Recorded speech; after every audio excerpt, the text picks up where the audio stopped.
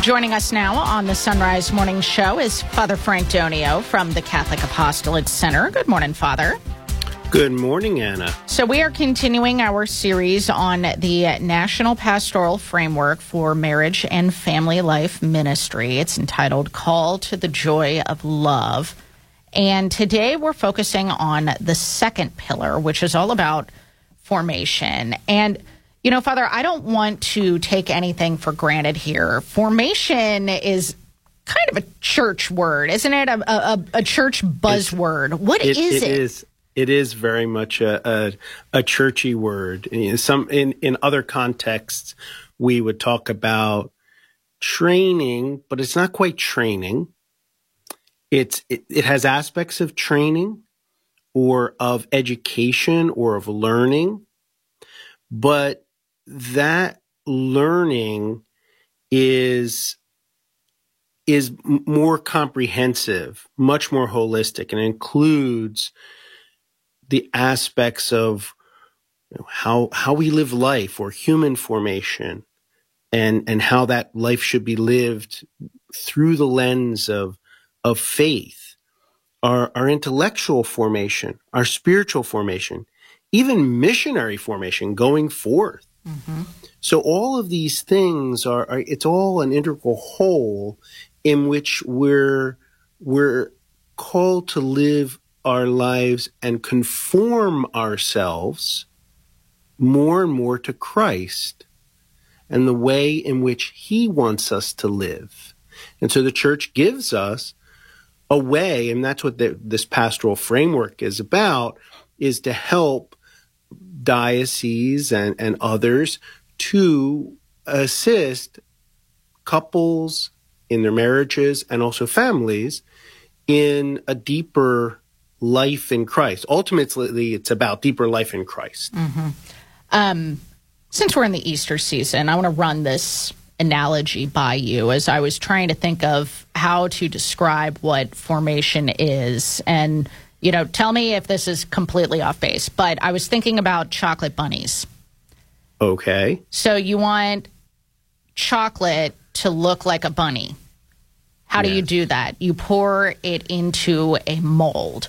So if you want a family to look Catholic, if you want someone to look like Jesus, you pour them into a Jesus mold, so to speak. That's kind of like what formation is.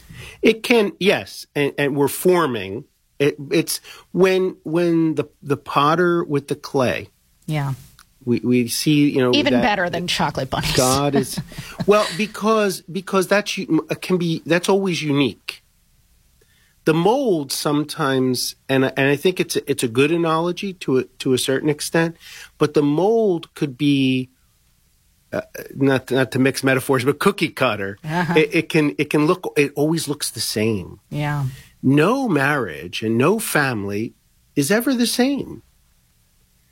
And so, but there are elements and aspects that are, and you can, if you've ever looked at pottery, for example, you can tell often a particular potter's work. Yeah. But it's never exactly the same. And that's true with Christ. When we are being formed by Christ, it's never exactly the same. But you can see that the potter has worked, that this raw material has been formed in a thoughtful way, with purpose.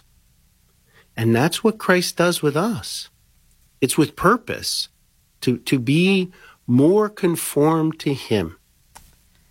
So when we talk about the types of formation, you ran through them kind of quickly there yes. just a little bit ago. Can you take us through what this framework describes as the important types of formation that parishes, that catechists, and leaders in the church can help with when it comes to conforming families more to Christ and his church? Yes, and the first three are really connected with the formation, originally connected with the formation for priesthood. And St. John Paul II and his post-synodal apostolic exhortation, Pastori Dabo Vobis, which has since then been used in a variety of contexts. And then this additional one of missionary formation, which is a bit more connected with Pope Francis, but you can see those same strains with St. Paul VI, St. John Paul II, Benedict XVI, that we need to go forth. And we've talked about that many times. But these other ones are about how we are entering into greater life in Christ. And so they're pretty extensive, and I can't get into the details of them too much. But human formation can be described, it says, as a threefold process of self-knowledge, self-acceptance, and self-gift. So God's grace works on that person and develops further. And then when we look at spiritual formation, growth in the person's relationship with God, Father, Son, and Holy Spirit. And that's connected to that first pillar that we were talking about, prayer and relationship with Christ. And intellectual formation, it's faith seeking understanding. You know, we talk about faith and reason in Catholicism. And that should shape us. We should always be learning. If we think we know everything about our Catholic faith, then we're fooling ourselves. It's a lifelong process of learning. And then finally, missionary formation, an awareness to that call to missionary discipleship, that going forth. But we need to be formed in these other areas first, human, spiritual, intellectual, before we go forth. Because if we don't have a great a relationship with Christ, we're not going to be able to witness Christ. Yeah. If we don't know what the faith teaches, then we're not going to be able to teach.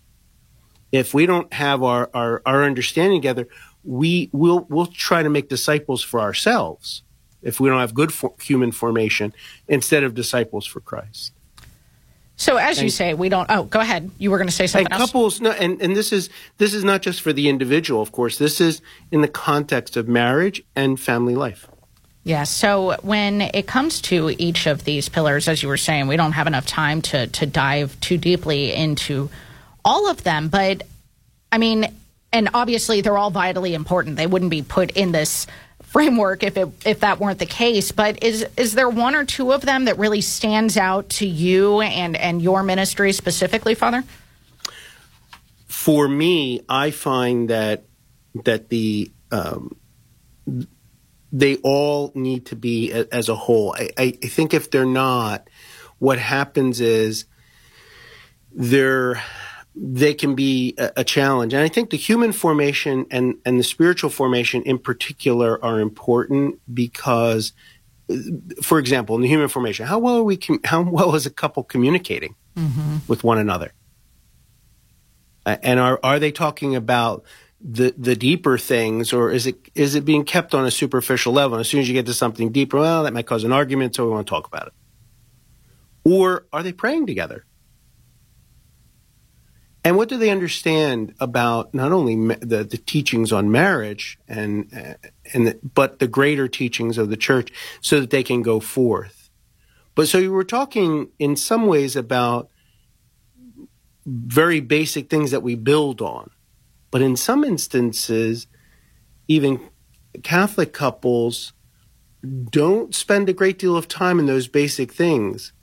And as I say to couples as they prepare for marriage, it's not the sacrament of family. It's the sacrament of marriage. Families come together within marriage. That's the beginning of a family. But too often, people will not put the emphasis on the marriage. And if the marriage is right, the family will be right. Mm-hmm. And if the marriage is in Christ, which it is in the sacrament of marriage, and that grace is being cooperated with, then the family will experience that grace that comes in and through the sacrament.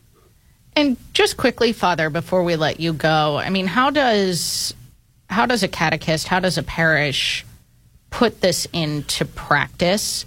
I think a lot of parishes sink a lot of money into, say, youth ministry to Yes. to focus on the children and less so in adult catechesis. Not to say that youth ministry is bad, but do you think there needs to be more focus on forming the parents? Absolutely, and not just simply in prior to the marriage. We'll do a number of things related to marriage preparation, although that can be better. But what about in the first years of the marriage? What about when the children start to come? How are we, and we'll get into this in the next time we're together, how are we accompanying? How are we walking with the couple after they're married, after the ceremony happens? Mm-hmm. And that is critically important. And it's something that this framework is focusing on and is trying to get dioceses to focus on, and then therefore not only dioceses, then parishes, to say, yes, we put a lot of emphasis in some of these other areas, but this is a critically important one, because if we don't get this right, the parents are the first teachers of their children in the ways of the faith, then we shouldn't wonder when people don't remain connected to the faith, including the couples. Mm-hmm. Yeah. Yeah. And, well, we've run out of time. I have so many thoughts that I could add to that. Yes, there's so much to talk about with this. To continue the conversation well beyond the time that we have allotted here. But some really good thoughts, particularly about the molding and the clay and stuff, Father. That was great. Way to take my very rudimentary idea of molds and chocolate bunnies. You were on it today, Father. Thank you so much. Thank you, and God bless. Take care. You too, Father. Thank you. And we've got the Catholic Apostolate Center linked at sunrisemorningshow.com.